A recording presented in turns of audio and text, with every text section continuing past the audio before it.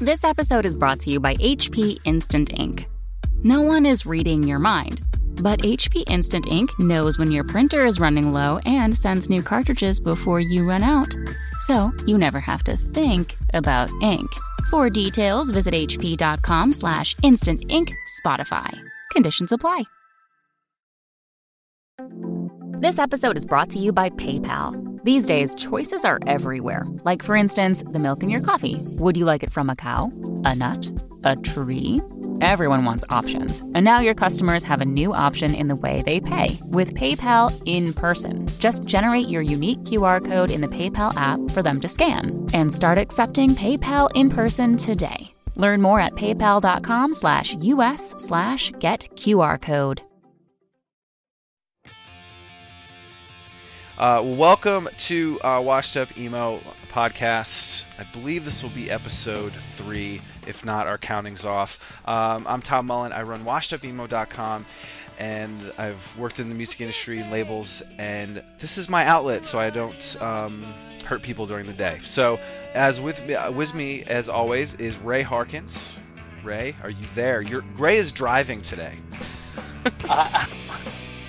Actually, I drive every day, but I am currently driving because I was so excited to participate in this particular interview. So, awesome. Well, thank you for being here, Ray, and please enjoy the whatever highway you're on, whatever number. I will. It's the 405, and it's such a pleasure. Nice. And our special guest today is Paul Fischer, and Paul worked at some labels you might know if you follow the website, follow the site, Crank Records, and also ran Better Looking Records. So, Paul, thank you so much for being on the podcast. Awesome. I'm very excited. Sounds cool. Well, I just, like I said, let's sort of dive in really, really early for you. What were some of the bands that you kind of dug and growing up, and how kind of you got to KXLU, and sort of, I mean, the college radio was sort of my gateway as well to a lot of things, and how did that kind of come about? Yeah, I heard you guys talking about like what you were, like how it kind of got, like where you got started on it. But yeah, I think KXLU really was it for me too. I was doing college radio. KXLU is like Los Angeles college radio. And I was doing it in and just, into just kind of anything. Like I was into indie rock and punk rock and stuff like that. And a friend of mine gave me, just turned me on to a split, the Promise Ring, Texas, The Reason split. And was like, yeah, you should probably check this out. I think you're going to like it. And the Texas, The Reason side just blew me away. I was like, wait a sec, what is this? Like, because there's something about it that was like, it's like melodic, but then it's still kind of a little bit like punk, and it was just somewhere in between that you're just like, you couldn't, I mean, there was, obvious scene like happening around it, but it was just, you're kind of at a point where, or the music was just kind of like something that I was totally drawn to, like at the time. So that's kind of what started it for me, was that split 7-inch. Like, and not that the Promise Ring side wasn't good, it was definitely good, but the Texas The Reason side, I was just like, wow, that's my thing. That's awesome. Sure. What was did you have a show? Was it that kind of genre, or did you have to play format? What was sort of your show? Like, yeah, I forget. Like, did you have a hardcore show? Because basically, like at KXLU, we had a day show, so it was programming throughout the day. So you just kind of had a time slot, and you just played pretty much whatever you wanted. Oh, nice. Yeah, we had a specialty show Fridays, Saturdays, Sundays, and during the week up until Friday night was all format, which, but you could play things certain times of the hour. But the weekend, I had a hardcore show and then like a emo show, or actually a metal show too, which was pretty fun to do. But yeah, I think that that sort of free form thing, you weren't sort of, to one genre or one thing, and it must have been.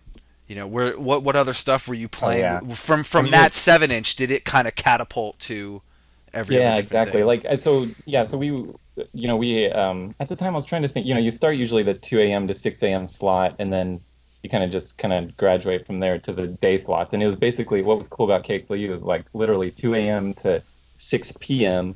was the kids DJing, and they would have like 3 or 4 hour slots and just playing whatever they wanted.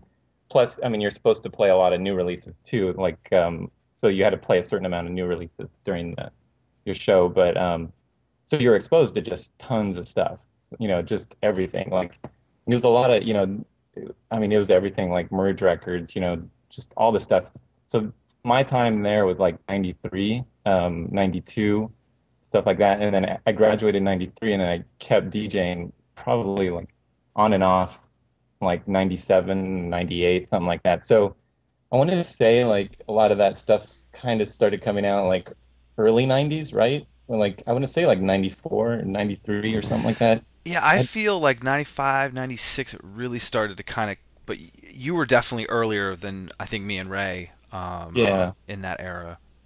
Yeah, totally. Yeah, I think so. Like, and there, it was just, and what was funny is we kind of saw it as like a Midwest scene, like, um, just because of like the crank stuff, like Vitreous Humor, Boys Life, like stuff like that. Get Up Hmm. Kids. I don't know if Get Up Kids were there in the early part, but like some of that stuff. And at the time, I mean, at the time there was like Riot Girl stuff going on. I remember I was dating a girl that was into that, like all the Olympia and Kill Rock Stars and Hmm. all that stuff. Like I was definitely all into that. And there's a club called Jabberjaw that you just went to like nonstop because everyone would play there. But I remember one of the first like emo shows. Now looking back on it, like was Mineral, Christie Front Drive. I forget what it was at Jabberjaw, but those two for sure. Wow. And and I remember even back then, like emo had a stigma, like even in the beginning. 'Cause I remember my girlfriend going, "Oh, I don't want to go to an emo show." Like I'm like, really? Like back then, it was even a stigma attached to like the name, the word. Like God, it was ruined even before it started. I know exactly. And that those were the good bands, like Yeah. those, the classic ones. But I was so excited to see Christie Front Drive, like and Mineral too. I mean, both of them, I was just like, I gotta go. And I remember I met the guy who ran Crank Records there, like Jeff Mallow, who ran Crank Records. He was doing, merch at the show, and I met him there. And it was sometime after that, like I started. There's my phone. Like it's sometime after that, like I just got kind of I was trying to find an internship, and like I wanted to get into the music business. Like I was definitely like I wanted to get that was something I wanted to do. And so I just started looking into internships, and Crank. I don't even know how I did it. I think I just contacted them because I was, buying stuff through their mail order, and so I contacted them about an internship, and Jeff saw, yeah, definitely come on in. So it was just two of them. It was Jeff and Freddie, this French guy who's amazing, and he ran like the mail order and was just classic, like Freddie's classic. It was just those two guys doing Crank at the time. And Power of Failing had come out. They had done like the Christie Front Drive Boys Life, Split. So things were, kind of happening for the label. So I went in and started interning like as much as I could, and I would call stores, check stock on our stuff. I would do radio. I'd call up college radio and like try to bug the music directors, and see like how our stuff is doing and stuff like that. And I just got really into it. Like Which is I how just we met. yeah, exactly. Right, totally. Because I was Yeah. actually, it was fun. I was trying to think when we had met, and obviously it was college radio, but I was trying to think if I just stalked you or stalked the label, because I think you heard in the last podcast I told a story about how like I found this box of records and there was all this mineral Yeah, stuff in there, totally. and it was probably your handiwork sending all that stuff in, and That's right. it must have been from that, but that I mean, you had to have felt something with that. I mean, you could feel the movement and those bands sort of getting bigger, right? Yeah, oh totally. Yeah, definitely. Like there's definitely like a scene to it. That like it was just definitely like a scene. Because I mean, you had zines and stuff like that kind of around it. Mm-hmm. And those you just kind of found out about other bands through those bands and through as they come through and reading the different magazines that kind of focused on them and stuff like that. And college radio, I mean, all the time, like we would, find out more stuff through college radio. but yeah, that must have been like that. I was trying to think too. So I was trying to think like if I knew when you're working at other labels or like what it was, but it was the college radio, like totally. It had to have been because I think from that record I must have I was actually on crankthis.com this evening, Oh, and I was at the links page, and I got this sort of flashback to um, looking at these links, and I was kind of laughing, and maybe you could think about this too, and this is how I found out about so many bands. oh yeah, oh totally. Is that Uh, you were like I looked at okay, you guys had Cursive. Wait a minute, Arches of Loaf, like I don't know about them or Elliott Smith. It's just like you could just all the labels. Like I was just like this was my Wikipedia for yeah, emo. it's so funny that that links that I'm on it right now, looking at it. Like yeah, that it's still there, and that was that was like definitely part of our handiwork to kind of you know put that stuff up there as like links to other stuff that we thought was cool, and that just to kind of right do that, just kind of spread the word and tell people like if you like what we're doing, you're gonna like all this stuff here. There's Yeah. some classic stuff on there that is long gone, but is still linked on there. Well, Like I actually looked up my makeout club. Uh, oh yeah. this is actually what I spent 10, 15 minutes before. I literally was like, I'm going to see if I'm still on there. And I was on there. Oh, And it's just, that was, it really brought me back to an interesting spot. And I think what kind of Crank meant to me and how this label sort of really was one of the biggest and just I mean the bands just Boys yeah. Alive, Cursive, Fireside, who are amazing. um One Line Drawing, The Regrets, Sunday's Best, Vitreous Yeah. Humor, Mineral, Last Days of April. That's it. Yeah, totally. Yeah, definitely. Yeah. And like at some point he offered me a job there, after like a year of intern or like half a year interning. And I just dropped everything. I was just like, wait a sec, this is amazing. Like I can actually work at an indie label. Like, before that I was just like a fan of stuff. And I didn't realize that you could actually, I mean, not a career, not a nice career, but you could actually like have a career, or your day job can be working at one of your favorite indie labels. And it Hmm. just blew me away. Like, so I was just really into doing that. Like, so then for the, I guess, I don't know how many years, like, I want to say 2 or 3 years I was there. And it was just kind of like, it was an indie label. Like, we're definitely struggling, but we had like, it had an office and, you know, putting out the next Mineral record and the Gloria record and all that stuff. And then our mail order just kept blowing up, and that's how you found out about even more stuff. Is like all the stuff that they were carrying in the mail order. Yeah. Um, Do you remember a quick side thing? Do you remember when I called you when I was in college and asking you to tell me the right pronunciation of the Gloria record? I don't think so. I, I don't. Maybe. I literally remember where I was because a friend was like, "Is it record or record?" And I was like, "I'll call That's and awesome. find out." And I think you probably hung up on me or somebody did, and they're like, "You're crazy! Like, go away." It would Um, probably. I wouldn't hang up. yeah, but it was. I just remember laughing about that. Um, and so I mean that's great from an internship to getting the job. I mean that's that music industry sort of way you do it. Yeah, You kind of. And, show and them it's that. all like, I mean, it's struggling. Like, it's all about like just not getting paid and struggling. And, but it was fun. Like, we would have other interns, like some kids in the area would come in and, help out all the time. They're so just into it, just into helping out, even the just mundane stuff. Like when we do a college radio mailing, sitting there, we would sit there for hours, just, packing packages and listening to music and sending it out or doing mail orders. We'd have stacks of mail orders that we'd have to do. And, and just trying to, push it like it was a business, like it was definitely a business. And you felt really like, that you wanted to help out these bands because it was really about the music and it was about those bands and making sure that, you know, they're, they're getting out there as much as you can, like for sure.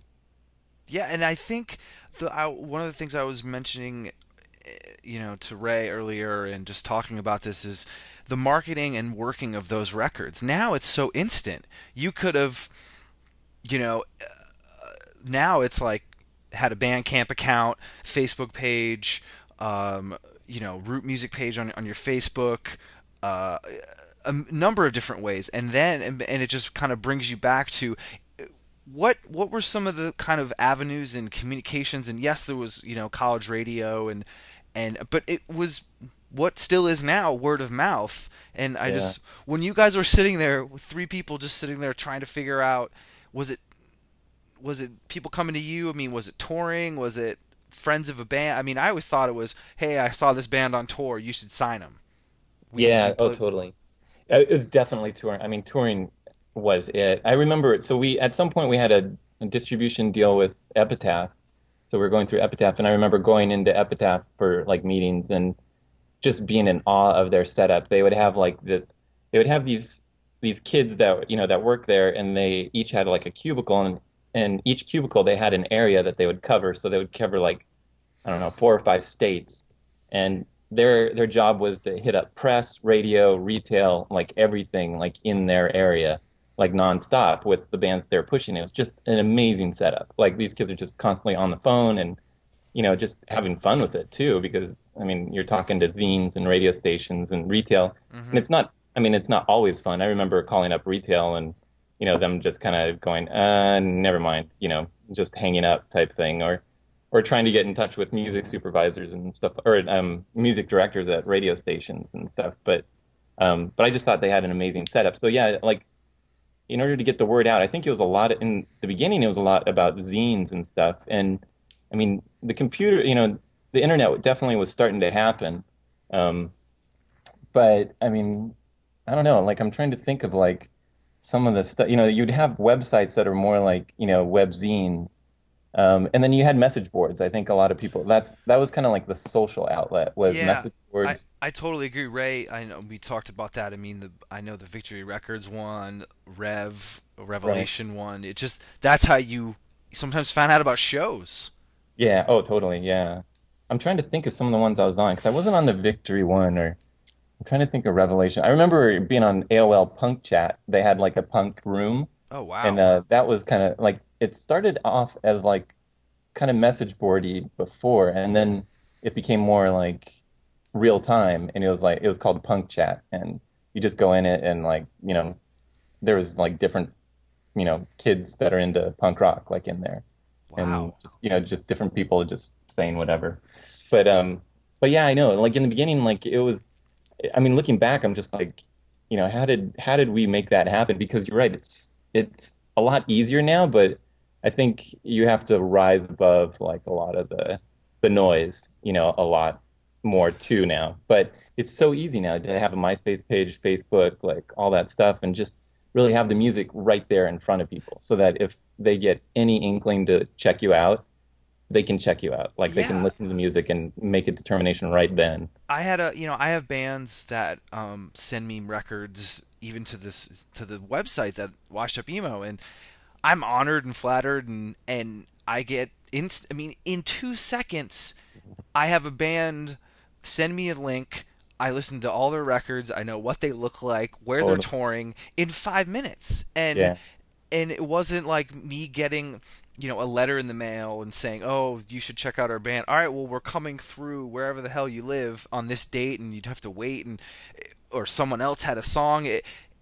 You're totally, I mean, it still needs to be that music part to it, and it does need to rise above. And I think it's still true. I think back then it just seemed to happen a little slower. Yeah, I think so. And I mean, we would get a ton of demos at Crank, and we would just have a big box full of tapes, and every once in a while, like in the afternoon, we'd be like, all right, start listening to demos, and we'd just put them on, and take them off within 2 seconds or leave it on for a while. And I remember at some point, I think um, Jeff was trying to sign Jay June at the time, and I think they passed on him, and we were all kind of like, oh, darn, that sucks because they're an amazing band. Hmm. And we put on a tape, and it was like Acrobat Down. It was a band from Sweden, I think, some from Sweden, and just amazing, like so killer. So we ended up doing a 7-inch, and that doesn't happen a lot. You don't listen to a demo tape and sign a band off of a demo tape, like especially international bands. But this was just really, really good stuff. That's Um, awesome. but yeah, mostly it was about touring. Like you needed to see a band that was active and is going to get out there because that's the only way you're going to sell records is the kids coming out to shows and actively seeing the band. And that's how you get college radio to play them. And that's how you get zines to write about them. And play it retail to bring in records like Hmm. at the time when there was retail. Like, that was like you had to have the bands coming into town because then you could call up stuff in that area and say, look, the band is here to support the record, so, you have an excuse to talk about it, basically. Yeah, I wanted to bring up sort of we were talking about the communication and the way that the kind of records were promoted, and now one of those things that I think helped Crank and the one of the reasons, I mean, I remember going to a store in Northern Virginia on a break in college and spending money on Promise Ring, Horse Latitudes, Nothing Feels Good, and the Don't Forget to Breathe comp, All right. which I think was one of the best compilations and is still mentioned, still talked about. And for everyone that's listening, for me to read off some of the bands that were on this very, very early on: Hot Water Music, Christie Front Drive, Mineral, Promise Ring, Fireside, Roadside Monument, Knapsack, Drive Like Jehu, Seven Story Mountain, Boys Life, Silver Scooter, Ethel Meserve. That's a great list. Yeah, Oh, fuck right off. Give me a break. Let's put together a who's who. Let's put together a who's who of everybody. Honestly, like I'm thinking of a lot of the compilations that we were talking about, like the In-Flight compilation that Revelation put together, that Antimatter compilation that accompanied the zine. Like, I don't think anybody puts together comps these days that are as good as that because two reasons. One, it's such a pain in the ass to get a bunch of bands who contribute somewhat exclusive songs to it because, of course, they have like 5 million people pulling them in different directions. yeah. And two, it's just so hard. Like, it's just such a labor-intensive project that it's just like people are like, well, no one's going to buy it. And if we put it up on iTunes, it's like we can't charge full price for it. And it's like, ugh. It's so sad because that's like, that was obviously such a gateway for so many people, such as myself, to Yeah. get into certain bands that I may have never listened to. Like, kind of like what you were referencing at the beginning, where it's like a lot of people were into certain, geographications, where it's like, I'd never really listened to Boys Life if it wasn't for obviously like this comp and the split with Christie Front Drive. So it's like, you got to have those gateways. Yeah. It's so true. And I don't know, and I think part of it though is also the fairness to the bands and making sure that those bands get paid, like, if a comp takes off or whatever. And it's hard, I think, for indie labels to really like, you know, and account to bands and like really capture those royalties. If you have a record that's, one band, at least like where to go. But if you have a record that's like 13 bands on the one thing, that's the pain in the ass to pay all the bands all and to pay, the band's royalties on it. But in the end, you definitely have to. Like, I mean, and so I don't know if that's held back, some of it. I know that we don't know, like, Better Looking Records won't put up our comps on iTunes, just because, like, the comps when we put them out, they were for like a limited thing. Like we did a holiday matinee comp, and it was kind of more like limited, and they give it to us, for a certain amount. And we don't want to keep selling it, and really like take advantage of, because I think for the holiday matinee, they're giving it to us for free, and we just kind of considered it, you're giving it to us for free for a certain amount of time, and we're not going to keep on selling it and just collect all the money, for the rest of our lives type of thing. So we don't really put that stuff up like on iTunes, just because it's a pain. But I'm a big proponent of paying royalties to bands in the indie world, because I think a lot of them kind of get screwed in the end, like, because, and it's, and also it's hard to run an indie label though too. I mean, I've seen definitely that side of it, like, for sure. Um, but yeah, comps are awesome. Yeah, what was the side of the? I mean, when that was out, I mean, people still talk about that compilation. Not just me and Ray. Like, there's other people that still are infatuated with that. Was that something that you guys felt when you were releasing that and that whole Yeah, I'm trying to thing? think if I was if it was right before me. It might have been right before me. But you Um, had to have had yeah. kids call up and say, Oh yeah, "I yeah. heard this Big deal. Promise Ring Yeah. song. What's that? What else do they have?" Or all that Oh, totally. stuff.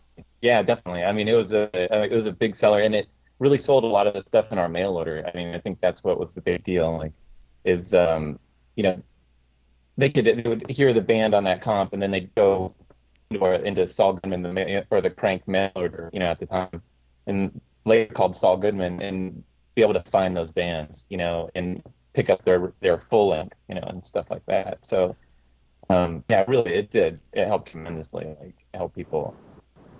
And I still pick up, any sort of like samplers and comps anytime I can, just to check stuff out. And I think digitally, like labels are doing a lot of like digital samplers now too. Like on Amazon, you can download free label samplers, from any of the labels, Merge, anyone. And it's amazing. I do it all the time just to check out anything I can, like for sure. Well, that's But kind of I mean, funny. now with digital, it's a lot easier. I think it's a lot easier now. We have another digital undertaking that we need to take is get some of this stuff on Spotify. Yeah, I know. Yep, you and I have been talking about that We for a got to while. get that done. Um, uh, I guess, was there anything else kind of about the, Crank days? And I mean, for me personally, it was one of the most important labels that I listened to early on that helped sort of guide, and it was honest, and the music was serious. There was a meaning to it. It had focus. It was all those kind of things that I was looking for at the time. And I listened to some of the records, and they sound just as new as they did. I mean, the Knapsack stuff is amazing. Fireside stuff for me. So I just is there any kind of thoughts that you had sort of as you kind of transitioned out? Was there any sort of things that kind of jumped at you? Yeah, I mean, I think it was mostly about like one of the things I was learning when I was there was just, I mean, number one, how hard it is to run an indie label because it really was like hard. And this was in the beginning of downloads of Napster. Like Napster came out in like 2001, I think, or something like that. So, maybe earlier, I don't know, but you're starting to get into that whole thing. So number one, I saw that it's a business. It's definitely like Jeff was running it as a business. Had major label background, and he knew that like you have to run a business, to make it run. But at the same time, I saw that it's about the artist, and it's a small scene, and any like if you're not treating your artists like or if they feel like they're getting screwed somehow, then it's just going to snowball and it's going to backfire on you, I think. So I just learned that it's about like trying to just be cool with all the artists and make them feel like we're in this together, like like we're in this struggle together, and it's not them versus record label. Mm-hmm. Right? Because it's just too small. Like everything, the whole scene's small, and like what we're doing is small. We're not selling a million records, so it's like on some level, we just got to have fun with it because, someone's going to make a killing off this. Although everyone was, everyone wanted to, that's for sure. They would rather do that than, work at a pizza joint, like for sure. And, a lot of them had to do both, you know. Yeah. Um, so I mean, I think that's some of the stuff I kind of took with me was like, you just have to be cool with the band. Like, um, and not that not that Crank wasn't cool to the bands, but I think that was one of the things that was at the top of my list, like a highlight of it is like these bands need to feel like they're in, you're there with them, because that's all you have. You don't have a lot of money to give them. So, Well, so there on that point, there's obviously so many labels because I'm thinking of a random record label. This label called Conquer the World Records. They put out like the very first Voice It's Fire EP, and it was just like one of those things where that label didn't have any idea of what they were doing when it came to like exactly what you're saying, taking care of the bands. And then like 3 or 4 years after the label had kind of put out a few records, they had the reputation where it's like, yo, don't work with them because they'll either screw you, they won't give you the copies of the records that you need, and that type of stuff. And a lot of it was just to say that the person who ran Conquer the World Records was like some evil shyster, but no one was prepared for what would happen to these bedroom operations in like the mid to late 90s, where it's just like, hey, it started off as a little mail order thing that I could handle from 10 pieces of mail a week, to all of a sudden, like, oh my god, like I've got like 3 of my friends helping out and I have no idea what I'm doing. Like, it just gets so terrifying pretty quickly. So true. Like, I mean, and now it's been one of my pet peeves, like, throughout indie rock. It's like, if because I mean, the first experience bad experience I think anyone would have with a indie label in the indie scene or whatever is buying a mail order record and not getting it, and you're just like, what the fuck? Like, come on, people! Like, I just gave you $10. Like, how can you not send me that record? So, so in that times a million, like, when you're dealing with a band. And so my pet peeve has always been like the bedroom labels that they're kids and they think it's cool, and it is cool. It's definitely fun. But in the end, you have to treat this somewhat like a business because that band is relying on you. They just gave you their recording to sell. And if you're not giving them something back, for that, then, and treating them like, this is a business, but still be cool to them, then, I don't know. That's been my pet peeve for sure, are just kind of indie labels that don't know their shit. Just don't do it right. And in not to talk bad about Crank, I think I learned that you do have to, kind of on some level treat it like a business and make sure that you're accounting and doing stuff like that. So it was good to be at Crank because Jeff was more like a businessman, so I saw how to treat it more like a business. But at the same time, I was always about like making sure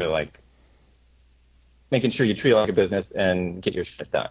And I think the fans appreciate that in the end. So, I mean, the transition to Better Looking Records, so I became friends with a lot of the bands, like Mineral, the Cursive guys, stuff like that. And my partner in Better Looking Records, Dave Brown, he was doing a fanzine called Muddle.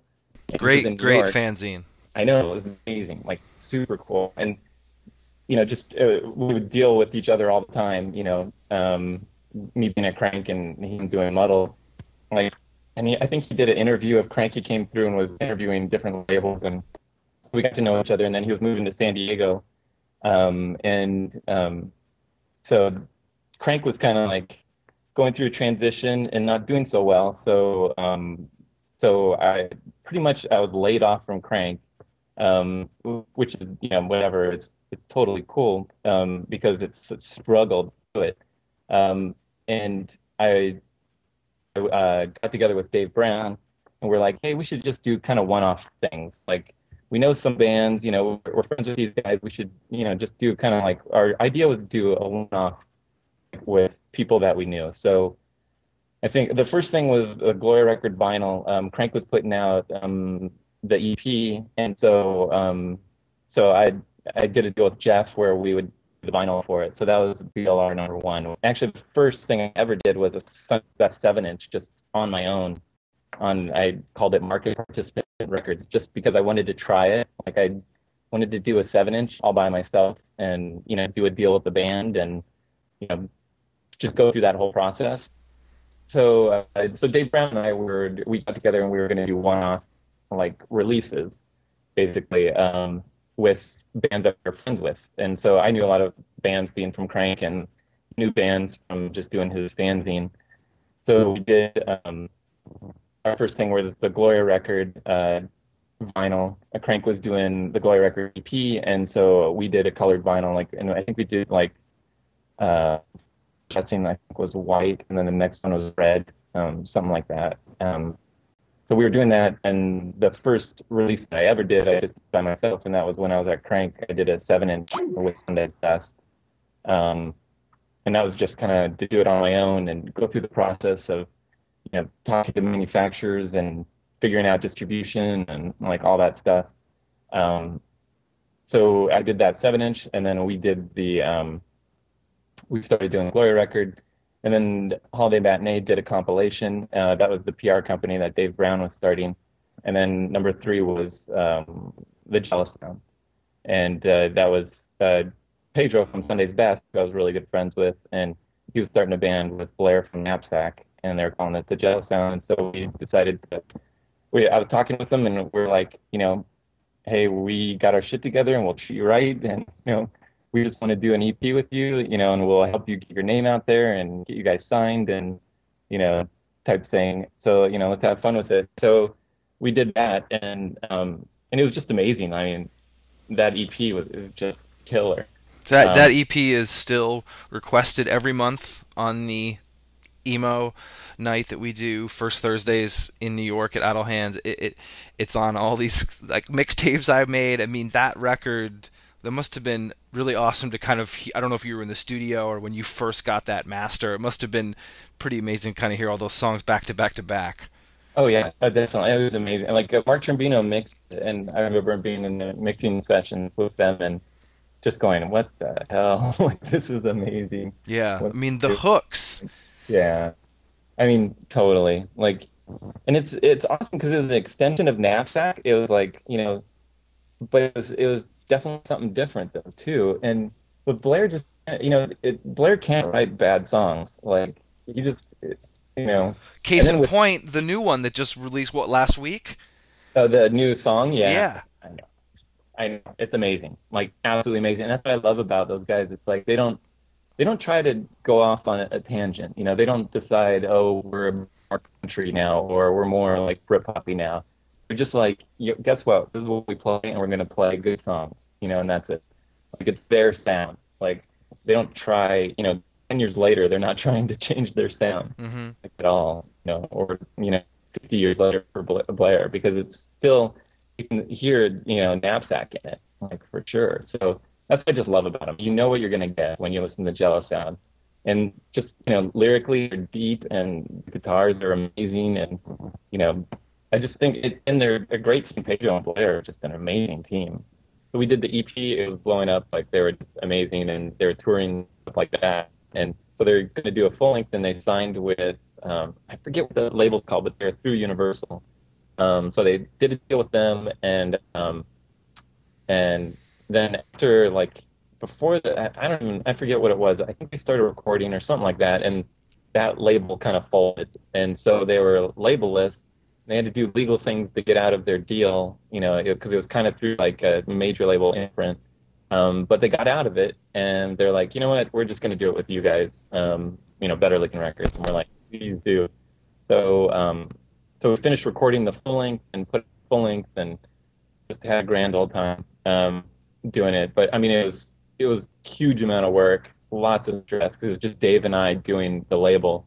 And you had these guys' lives in your hand, like literally, like you're like, this is their career, this is what they want to do. And at the time, I'm doing the label, like full time, and every bit of my money is tied up in label, basically. Like, I wasn't paying myself salary or anything. Like, it was just like, I need this to take off, and then if things get going, then cool, because you need all the money to like in the label for everything, marketing, promotion, whatever type thing. So it was doing really good, but it wasn't doing like it wasn't livable, like I think is what kind of happened with like the whole thing. And anyways, so we started kind of like scaling down like after a while, and this was after, I don't know, I mean, a bunch of releases, and we were just having a lot of fun with it, but at the same time it was business and a ton of stress. And so at some point it was just kind of like, I need to get a day job type thing. And the bands, I think, like at least Jello Sound, I can't kind of were in the same thing. Like they were touring constantly, but they'd come home, and when you're on tour, you come home and you still have to pay rent, and you still have to like, pay your bills for the next month. And there's not a lot of jobs that are going to let you go out for a month and come back and still have a job type thing. So I think, people kind of took breaks on it. Anyways, they signed with Militia Group after that, and I was kind of winding things down and trying to make things easier and just kind of make things kind of flow a little bit easier as far as like you constantly put in money like to the label, and at some point like you have to not put it in and let it come back. And at the same time, I needed to pay the band's royalties. So anytime we get a distributor check, you have to like make sure you're setting enough aside to pay the bands their royalties. So we kind of started slowing it down and just making sure that cash that came back, we had enough to pay royalties and make sure the bands are taken care of, type thing. So see, Paul, I'm going to interrupt you. That's your first mistake. You try to take care of the bands. Just let them fend for themselves. You do what you can. Label. Yeah, you made one huge error. I'm sorry. Yeah, I know. That was a problem. I know. Exactly. But yeah, I mean, I don't know. I have a friend in the music industry that's always like, good karma comes back to you type thing. So, but we kept on putting like we've definitely put out stuff, and we've stayed friends with all these bands, and and I paid thousands of dollars in royalties to the bands, which I totally feel good about type thing. So, and now we're just trying to keep it simple. But anyways, they signed with Militia Group, and I don't know, things are kind of like up in the air with that, but they're still signed to them, and Militia Group has I think the owner has like a label called Music is Subjective, and so he'll be, from what I understand, they'll be putting it out, and I was all for it. I'm like, please guys, like I would love a label with real money to take the Jealous Sound and blow them up, and just get them going, and because I still had the first two records, and so we would just continue to pay royalties, and stuff would sell. So that's what I've been waiting for the past 8 years. For that. Yeah, right. But I mean, they've been working on it nonstop. Like, Blair took some time off, I think, and came back to it. Pedro has been 100%, like into the J sound forever now. And but they have it fully done. They've been they're friends with Nate from Sunny Day Real Estate and Foo Fighters, who's been helping them out tremendously and getting them. Actually, when I saw the tour with them on it, he was amped. I told the story in the last podcast, but I got to hang with Sunny Day after and actually brought up Jealous Sound, and like Nate's like all about them, and I just thought this is what this is. This is how good that is. It's like they were in good bands. They like these bands. It wasn't any like animosity. It was like, let's help each other out. It really is. I know, it totally is. And I was trying to, and I kind of want to be like that too. Like, especially like when the bands go to different labels or whatever, I never hold any grudges. I'm like, please guys, like go do it and let's make this happen. And, I'll help you out as much as I can, and I'll keep paying royalties on stuff. And, it's never ever been like about animosity ever. Like, when they go on to something else or whatever. Yeah, I think, I think a lot of people that either listen to this podcast, go to the website, or just in this genre of music and maybe listen to this 5 years down the line. I mean, Jealous Sound is one of those bands, and they're still doing it, and I know everyone is just waiting for this record. I mean, just them playing on that tour, I was pumped. For them playing with Sunny Day, and then they actually played the next night in Brooklyn at Southpaw, and it was a full set. I mean, it was plenty of kids there, all about my age, all had jobs. That was kind of watching it again and seeing like these hooks in the right hands can get places. Yeah, totally. And it's like, I don't know, it's such a good time too. It's like it was never, I think, a bad time, but I don't know. Sometimes bands can be too self-conscious, and not that Jealous Sound were, but I think back in the day of like emo stuff, a lot of bands got really self-conscious about the name and what they're getting pegged at. So they started trying to go off on tangents and trying to change their sound, and that's not what the fans were into, and that's what I've kind of liked about the Jealous Sound. They didn't really care. Like, whatever, I'm tagged as emo, fine, I don't care. Like, Blair is out of his punk, hardcore roots. Like, so he doesn't care. Like, sure, I'm emo, I don't care, whatever. Like, this is just the music I'm good at, so I'm going to play it. Do you have any insight on that? I mean, I was from the fan side, the radio station side, labels, but I wasn't really that feeling that you said that it was the stigma from the first moment. You mean your girlfriend telling you at the time you didn't want to see that band because it was emo. Do you have any sort of insight on? I mean, I always like to grasp at that sort of meaning and how much it meant to people, and it's sort of these bands. I always kind of remember some Get Up Kids shows where kids would yell out stuff on 4 Minute Mile, and Matt would kind of laugh and not want to do it. And now, they no offense to those guys, but they come back, they do the tour, they play those songs, they get the biggest response. It's like, what was it in their head at that moment? I think you brought it up, where they wanted to just change their sound because they didn't want to be called that. Yeah, right. I don't know what it was, and I think I was close to Glory Record Mineral guys, and and I think they might have went through that a little bit too, but I don't know. I don't even know, because it seems like it's a worse word now than it was back then. I think it's a very, very bad word. That's why I did the site. Yeah, totally. Yeah, exactly. Right. Back then, at least it was, it referenced like, good music, and not that, any of the bands that are, so-called emo now are that bad, but I don't know. I think they were very self-conscious about it. But now I think that a lot of them are just, they don't even care. Like, that was the music that they played, and they look. I mean, I think looking back, you're just like, maybe in the time you're kind of like too self-conscious about it, but now looking back, you're like, the Get Up Kids 4 Minute Mile, those guys are, I don't know them at all, but I'm sure they're just like, what, that was good songs. Like, I don't care what it's tagged at, as like good songs.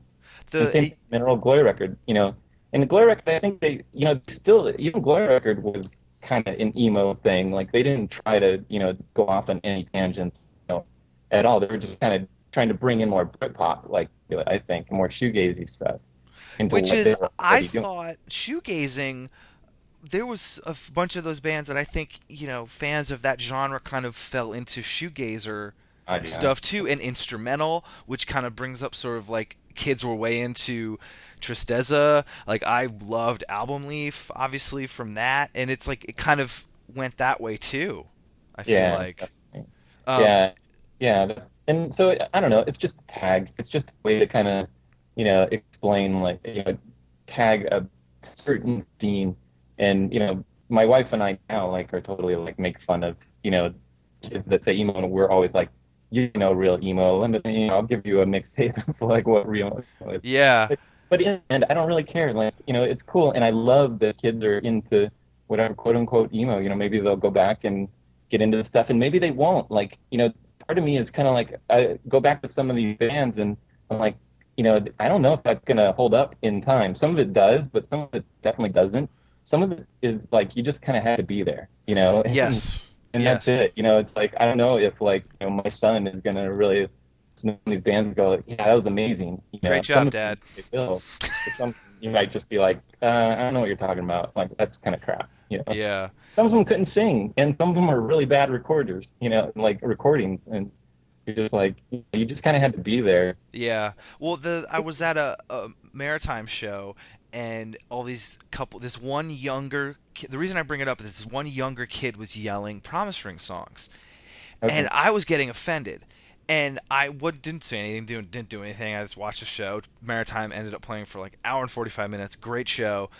Talked to Davey after, and I asked him, I said, were you annoyed by the kid yelling that out? And I was expecting him to say, yeah, but whatever, we made jokes. But he said, which I think is partly why this is all coming out, is that he said, you know what, it's okay. That kid probably never saw Promise Ring. He knows about Maritime. He cares. He came to the show. He bought stuff. And he's like, I don't care. He's like, I just loved that I'm still... like, people still come out and see us play. And I loved that answer, and I didn't expect it, and I loved it because I kind of reiterated, I was like, yes, please keep making music. So it was cool that kid he never saw him, but was yelling out the songs, and that was his, like, moment. That's so true. Go ahead, Ray. I was just saying, I think it's a matter also of perspective, because it's like, as people go through, because I think a lot of the backlash that you see with this music scene in particular is the fact that people felt that it was juvenile. It's like the stereotypical like path of a kid is, whatever. You get into punk, maybe hardcore, whatever. You get into, softer music such as emo, and then obviously you make the transition to, college/indie rock because your music taste is matured and you don't listen to kid shit anymore. And so it's like, that's kind of what I always saw as people being like, looking down upon it or, stigmatizing it or giving it a bad name. But then it's like, obviously, like people that are older, such as obviously on Street Talking, where it's like, we have perspective now. We can look at it and be like, well, music is just music, and like this is very good music, and I can still enjoy this as much as I can enjoy a band that comes out in 2011. And it's like, when you're so entrenched in that, you don't have perspective, and you're just like, oh, fuck that, I didn't listen to Strife 3 years ago, and it's like, Mineral, that's pussy shit, and it's like, oh, yeah. you don't have that perspective. It's so true, yeah, definitely. Yeah, I think it definitely is perspective, and it's like, I don't know, I just think there's always been scenes, like, even from the 60s on, and I think everyone that's been in one of those scenes thought their scene was, the shit, at the time, and I think it's generation to generation to generation, it's all, it has their own thing and, sees it, and some of it lasts, some of the music from generations kind of lasts and kids are into it, afterwards. I don't know. But I think there's something about this scene that will stay. I mean, it did blow up. It did get on Top 40 radio. It's in the nomenclature of so many people. Right. And whenever someone looks into it, they either go to that what is emo, whatever, I think Forfa, whatever.com, or whatever that site was that was like definition of emo. They start looking at some of the, if there's a Jeff from Thursday interview, he's going to mention a band. Or, oh, wait, they were in hardcore bands before they were in that, and then they kind of go that way. It all kind of leads back to these bands, and I think that will be one of the lasting things. I believe. Totally. And I think what was cool about it is like the emo stuff kind of brought in hardcore kids and the indie rock kids and the Britpop kids, type thing. It's like, because I came at it from the indie rock, punk rock side, and I wasn't into hardcore at all until I started getting into emo, and then I realized like a lot of this stuff, the roots of a lot of this stuff coming from hardcore bands, and I was like, wow, that's cool. And what I liked about it is it seemed like there wasn't, I mean, although maybe back then there was kind of a style, but I mean, Mineral was like jeans and t-shirt, and Cursive would play in shorts, type thing. And I just loved that there wasn't that big of a thing about the style. Yeah, I mean, the Cursive guys showed up in a minivan when I saw them. Yeah, exactly. Yeah, right. Totally. Exactly. I remember that. Yeah. Literally, they played Brownies they came up in a minivan. Yeah. And it was awesome. I mean, it was ridiculous, but it was like, I was like, what? See, that is. I always laugh about that scene. Totally. My favorite thing about, like, speaking about style, one of my favorite things, and something that I actually tried to rip off and do with my band, but the other 4 guys in my band wouldn't get on board with it, is Elliot. Elliot, when they released U.S. songs, they all wore like white shirts, like white collared shirts, black slacks, and like a black tie. And they did that for pretty much the entire record cycle. And what they wanted to do is they wanted to create like a blank canvas, because obviously anytime you see a band loading their equipment, I mean, this is obviously when bands didn't have text, so you had them like, loading their gear and stuff. And of course, if you see them wearing a band shirt, you automatically assume that they sound like this or whatever. But they just really wanted to make sure where it's like, okay, you have no idea what we sound like if you aren't familiar with us beforehand. And then they would obviously play, and that was when they had Jay, the guitarist, and he would be going ape shit. And it was like, it looked like he was playing in, a ridiculous hardcore band versus, this sort of emotionally driven rock. And so I love that juxtaposition of like, hey, this is how we look, and like kind of, bucking the trend of the style and stuff like that. And yeah, I wish it caught on in certain ways. Oh, that's exactly right. I remember, being at like, for lack of a better word, screamo show, and it was, it was some like, San Fernando Valley bands playing, and they're just normal like suburban, kids, and you didn't need to be punk rock or dress a certain way or anything. When they played, it was just so intense, like rolling on the floor, screaming.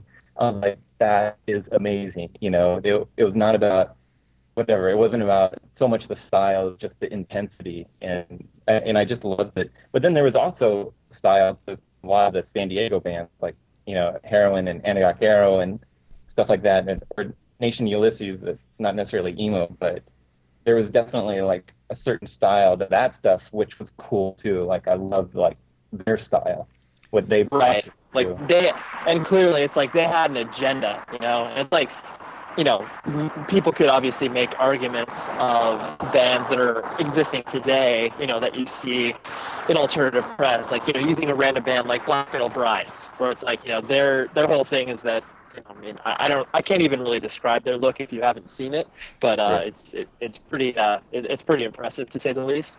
So of course, like, you could argue that band has an agenda, such as a way like a band like Swing Kids has an agenda, but Right.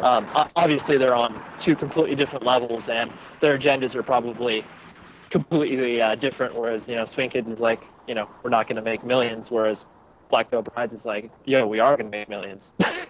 Totally. Yeah, exactly. Right. They're bringing like a certain, like they were for an aesthetic, and that was it. Like, and they didn't care. Like, they were making an art statement, more than they were like trying to blow up, type of thing, which is awesome, like in itself. I think that's totally true. The one of the bands that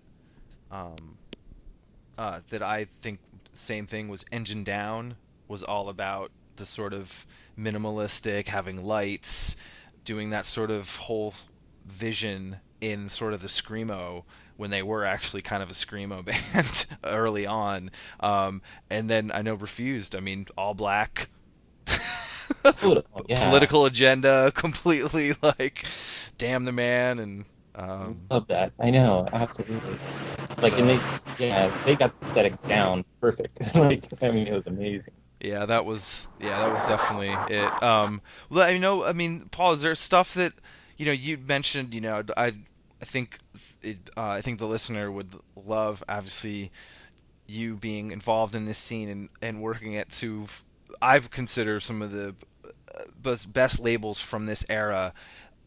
Is there stuff that maybe we have missed, or we'd love to play some of those tunes, or is there stuff that kind of stuck out for you?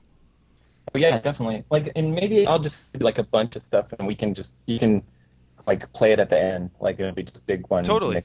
Yeah, I was gonna play Strictly Ballroom, LA band, and like Jimmy T, who went on to do Postal Service and Dentel. That was his like quote unquote emo band at the time, with and it was a bunch of guys from KXLU, like a guy that was in Beach with Sparks, and Paul Larson, that does a ton of music in LA. Like, he's been in so many bands in LA. Like, it's amazing.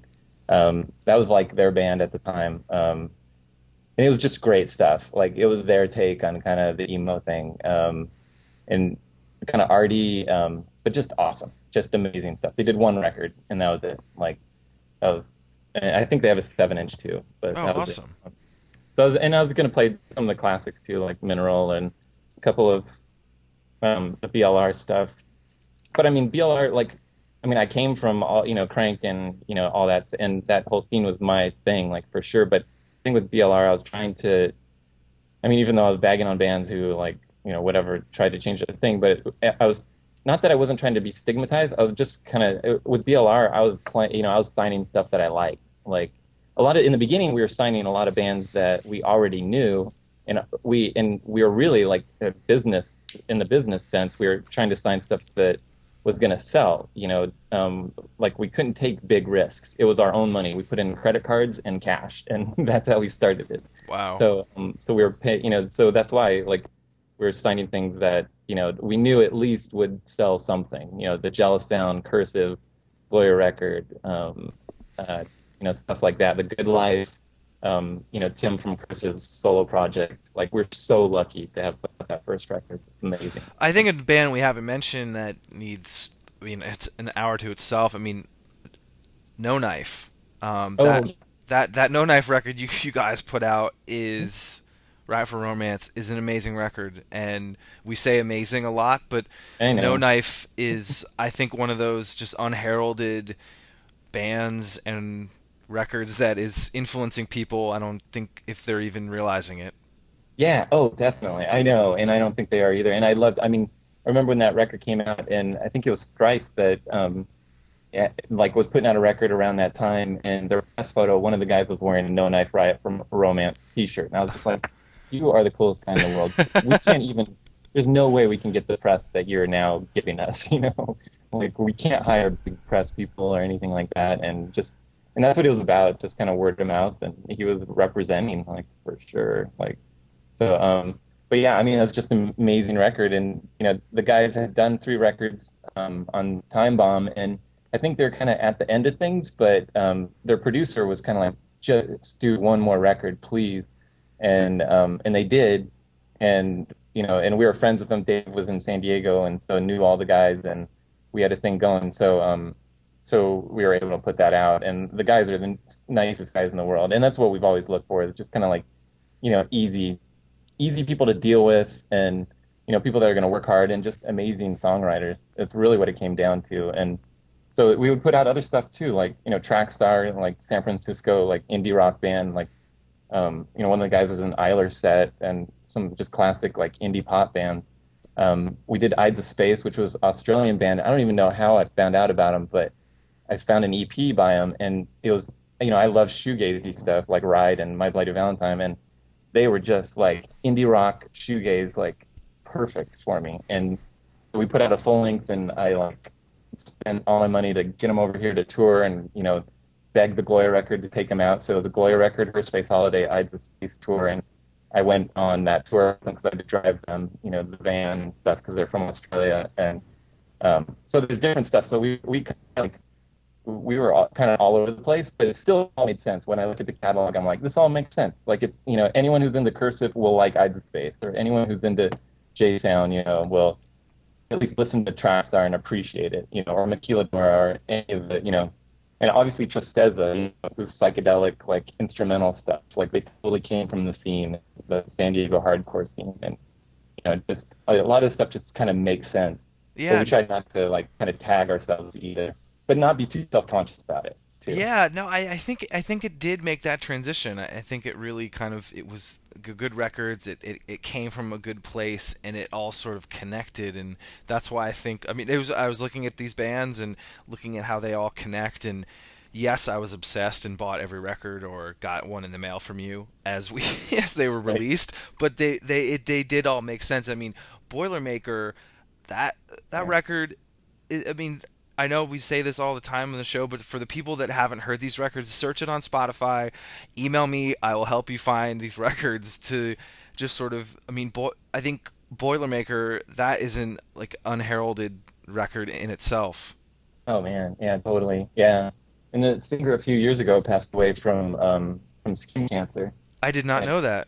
yeah, totally, Taryn Durfee, and he's just a legend. He's a legend in San Diego, and um, I'm gonna put I want to find a way to put. I think I'm just gonna put it up on the BLR site, just a download of a song that Slow Dance Records, like a good friend of mine, put out this comp, and there's a No Knife song on there that No Knife and Taryn from Boilermaker did together, and it's a killer song. Like it just, you know, you're just like, whoa, this is deep.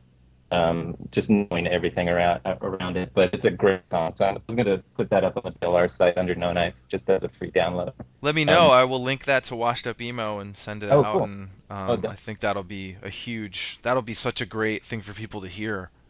yeah, yeah, it's really good. And then, I mean, we went off on, you know, and did like UK bands like Gold Rush and Hmm. Electric Soft Parade. Like, I can't even believe we put out an Electric Soft Parade record. Like, they were, you know, they were like, you know, huge in UK. I remember when their first record came out and people, you know, talking about it here, and it was never really released here in the US. And, you know, 3 records down the line, like, we're able to put it out in the US. And the coolest guys ever. And it just baffles me when I look back on some of the stuff. I'm like, how did who am I to have worked with these guys? And how did they trust me to put out their stuff? You Because know? you're a good dude. I guess so, but also, I mean, I think Dave and I just kind of brought this sense of like we just want to put our heads down and work hard. Like that's it, Yeah. you know, and we'll treat you right type thing. And you know, it's not always going to work out, and you know, we're realistic, and you guys are realistic, and things happen. But you know, we're definitely going to do our best, and I think that's all they cared about in the end. Is like, let's do our best. And I'm still in touch with any of them I do accounting every month. I get my digital statement and input it into QuickBooks books and keep an accounting of like every penny, literally pennies now Wow. from digital that come in, and it's just. But I still, I have 10 years worth of records in my QuickBooks, so I better knock it out. But um, but that's I don't know. Well, That's that's, I mean, just like your friend in the music industry said, karma does come around. If it's someone still at a label that is sort of, not as active anymore and still doing the royalties and paying out the bands, there's, I think we both know the answer. oh yeah, I think cool. that's awesome. Right. Um, We're at a point where we're kind of like in its point because it's like we don't spend a lot of money on stuff because we're not really signing new stuff. So we don't have huge investments, so we're able to take that money, put it in the label, and pay out royalties and make sure everyone is, up to date and cool with everything.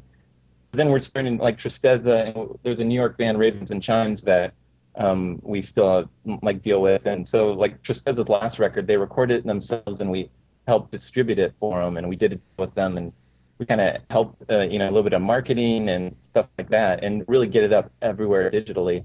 And so we're kind of like a little bit more on that side of things where we help them out, but we can't, we can't spend a ton of money on investing in the band.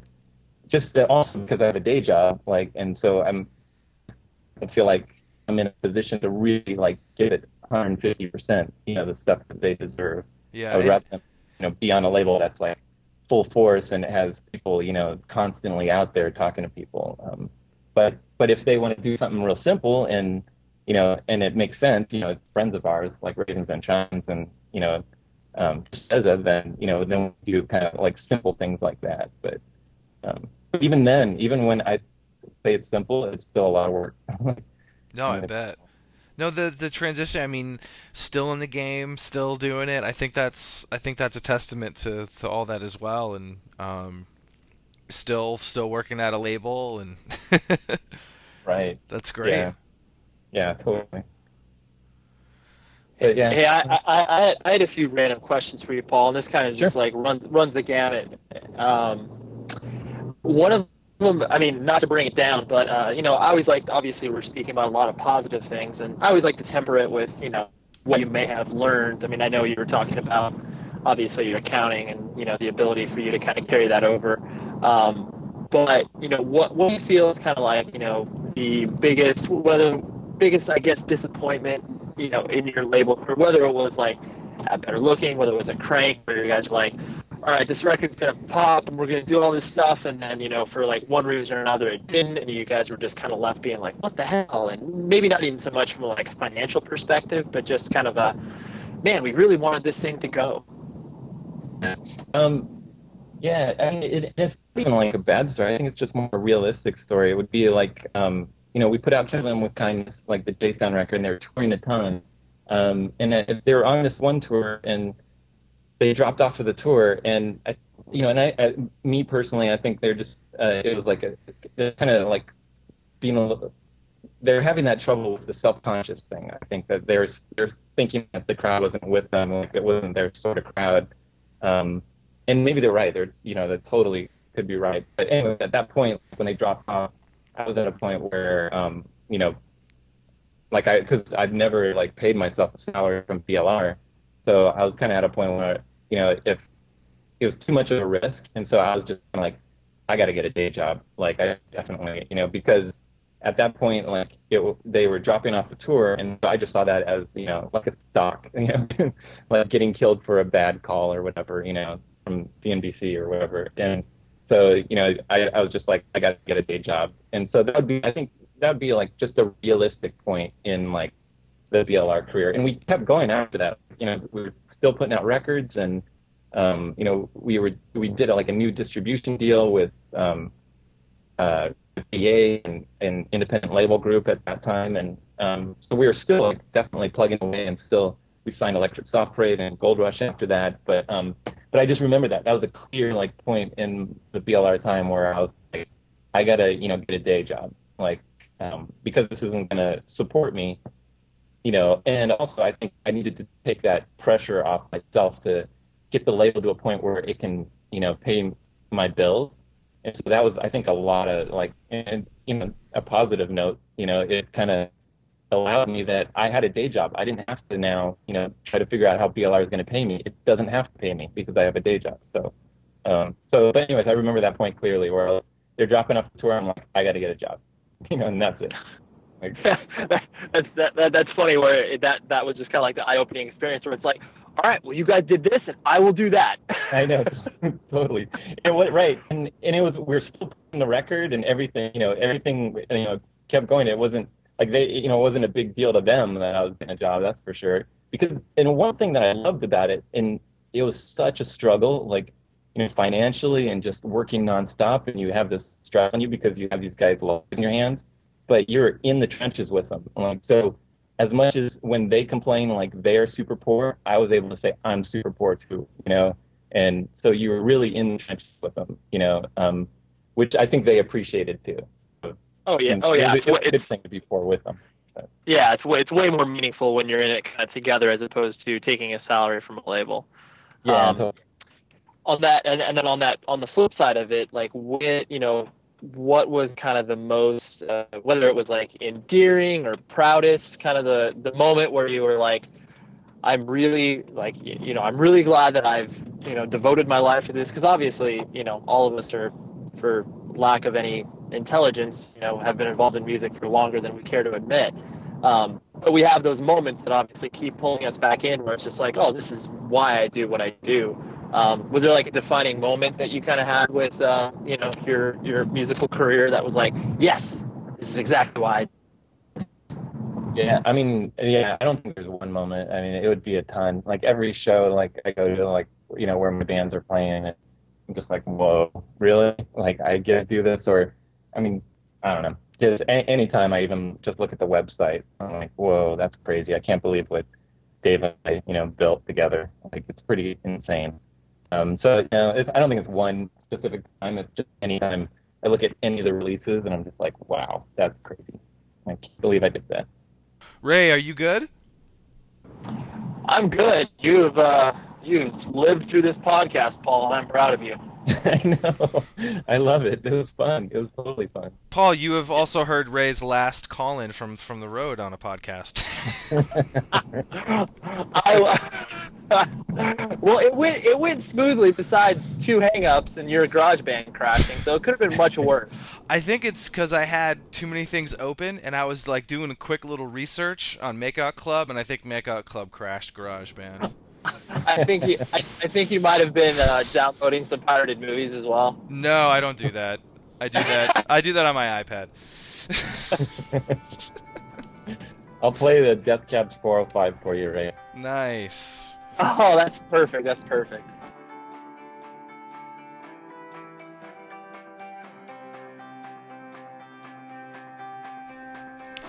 Thank you for listening to the Washed Up Emo podcast. Don't forget to stay in touch via the website, washedupemo.com, and at washedupemo on Twitter. We have a lot of great guests coming down the line, so subscribe, tell your friends, and feel free to send in comments or any suggestions for future guests. We will try to fulfill them. And on behalf of Ray and myself, thank you so much for listening.